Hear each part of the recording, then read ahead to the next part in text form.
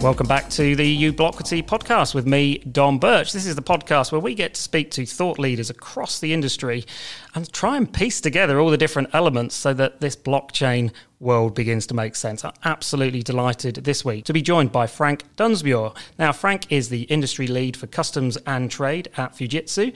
He has over 20 years' experience working for global technology organizations, delivering services and solutions to the retail industry, the supply chain industry, as well as major government programs, including, I'm pleased to say, the government's DVLA electronic vehicle licensing. I just got my new driver's license last week. And Frank specialises in new and emerging technologies. Frank, I'm going to stop there because there's a danger if I give you too much of an introduction, we won't have time to speak. Welcome to the podcast. Thank you, Dom, and glad to be here.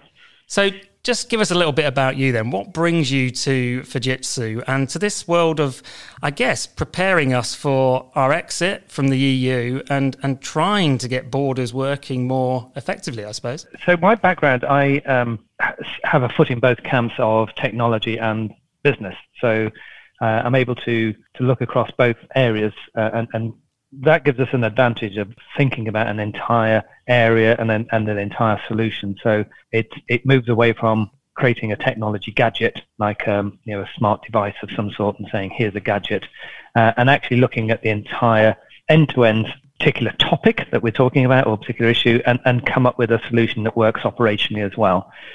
So I sit in both of those camps, and I spent the last 4 years working in the customs and intermediary part of our business. And so my knowledge base is both within how customs works, how border operations work, what does best practice look like on a global basis, where do we see that happening, what are we doing around our borders today, what are the demands on the borders, what does it look like going forward, and pulling together ideas and thoughts on if we could wave a magic wand, if we could have what we wanted, what would a really good border operating model look like, and what role would technology play in helping achieve that end. So it's a really, really interesting and varied job. I love that idea of the waving the magic wand. That sense of being able to kind of set that vision without immediately worrying about all of the barriers, the technical problems, even the legal framework or the changes in regulation. How do you then go from that position of seeing what the solution is and then having to kind of work backwards, I guess, to figure out what's the best way to get there? Yes, it's an interesting one. And that's very much what we do, or the way I work is what would happen if we could do the following. So we now know we have a customs border with the EU. That particularly hits the freight industry for road traffic and road movement. So when you're moving stuff by trucks, they now have new processes and procedures, and they have to stop at the border, additional checks, additional paperwork, etc. So what if that truck became smart and it could just electronically announce itself and drive through the border? And it would drive through the border if all of that electronic information that it shares with the border agencies proves to be correct and valid. And I know this organization, we know them well. They're a low-risk organization with a low-risk set of goods. Everything about the data tracks out really nicely. So why would we want to stop them and see a bit of paper from the driver? What's the advantage? And we work back from that. There's the wish list. There's the magic wand. A smart vehicle that intelligently tells the border agencies what it's doing, where it's going, what it's carrying, where it's come from. And it automatically has permission to move through the border if everything checks out. And we work backwards from that. So what's stopping that? What's preventing that happening? The technology, surprisingly, is often the easiest bit. Now, my colleagues will not thank me for saying that, but to make a digital twin, to share information digitally, technology is quite good at that. It handles that sort of thing, and it can do it securely. It can do it in a way that is restricted to certain parties. So I'm going to share this with Border Force or with DEFRA in a controlled manner, etc. That bit we're really good at, and so we can build systems that will do that. It then becomes more of an operation and a policy focus. So operationally, how would that work at the border? How would I know that truck is the digital truck that's given me the information and the other one isn't? How do I get the data, and how do I know and trust that it is the right data? What do I need to know about that company in order to be able to give it some sort of trusted status? I don't like the word trusted because it kind of suggests that everyone else isn't trusted. So that's not the implication there. How do I operationally give that organization some level of trust that they can use this digital model. And how would it work operationally at the border itself? Would I have a fast lane? Would I have an automatic barrier? And then finally, what does the EU think of this? Because borders, you have to move between two regions. So whilst the UK might agree to it, the EU would have to agree to it as well. So there is a policy process as well. So is there a customs policy or a transport policy that we could hook onto that would enable this to happen? And by policy, the EU has a policy called the UCC, the Universal Customs Code, which sets out in lots of legislation how you can move goods and how you can't move goods and under what conditions you can move them, etc. And deep within there are lots of lovely facilitations like transit and things like that. And we can hook onto those policies with our digital solutions and our operational solution to say, put all those three together, and it looks like that magic truck solution could actually work. It's viable. And I guess not only is it viable, but you're demonstrating through some of the pilots that have already been run that it does work and it will work and it's going to work. Talk to me about how that's actually manifesting in the real world, because I guess people at home will be listening to that and going, makes great sense. And I'm glad Frank's got a brain big enough to figure it all out, because there's lots of moving parts there. I was immediately imagining myself with a VIP pass at Disneyland, and walking past the queue. And so how do you validate that truck is a trusted trader and can get the green light? How have you demonstrated that in practice? The demonstrating in practice is really, really critical, because it's lovely to have a PowerPoint slide or a description of we could do this and okay, but immediately different stakeholders like the border agencies or the truckers will think, yeah, but do you really understand our business? Do you really know what we're doing? And the answer is no. You've got to do some testing, some real world tests, which means you set the whole thing up and you pilot it with all of the stakeholders. So we did this. We built the system, the platform. We put some smart locks, and I'll tell you a bit more about those, on the back of these trucks. We then followed those trucks using the smart locks electronically, and we showed all of this information to the border agencies as the journeys were unfolding and as the vehicles crossed, etc. So they could see on a dashboard electronically where the vehicle had come from, who had locked it. They could see the fact that it hadn't been opened or tampered with during its journey. So whatever went in the truck has not been tampered with. It passed the port at this particular time, and it arrived in its destination as it said it would, and didn't go anywhere else. So very nice. And with that, we also shared all of the data about the truck, the owner of the trucks, the traders that put goods into the vehicle, the customs declarations, and any certificates as well. So all of the data had a digital equivalent on the system. And what that did is it showed us, first of all, the technology works, which we knew it would. But equally, it showed us that the hauliers had used the smart lock. It works. They had no problem sticking it on the back, locking their vehicle with it, and dealing with the codes to open and close it. The traders had no problem with it. And the border agencies, if they wanted to inspect the lock, it was there to see and inspect. So all through that chain, we showed that it actually works. And there was some interesting side benefits that we hadn't really thought about. So, for example, the hauliers, the ones that provide the transport, were able to say to their customers now, we give you secure transport, and we can also show you where your goods are during the journey and when they arrive. So all of a sudden, there were these side benefits cropping out that we hadn't really anticipated, which often happens in pilots as well. So the traders, the retailers, and the suppliers could see that their goods were on the way and where they were. And again, it's up to the haulier if they want to share that information or not.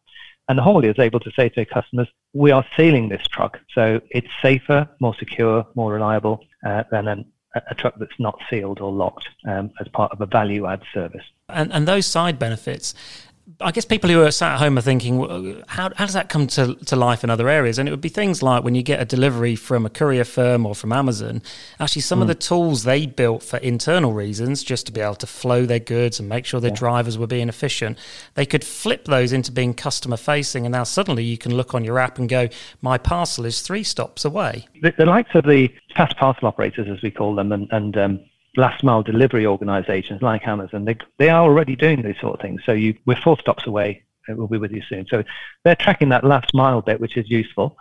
What organizations tend to struggle with is the previous part of that journey. So getting out of the local distribution center to your home very trackable.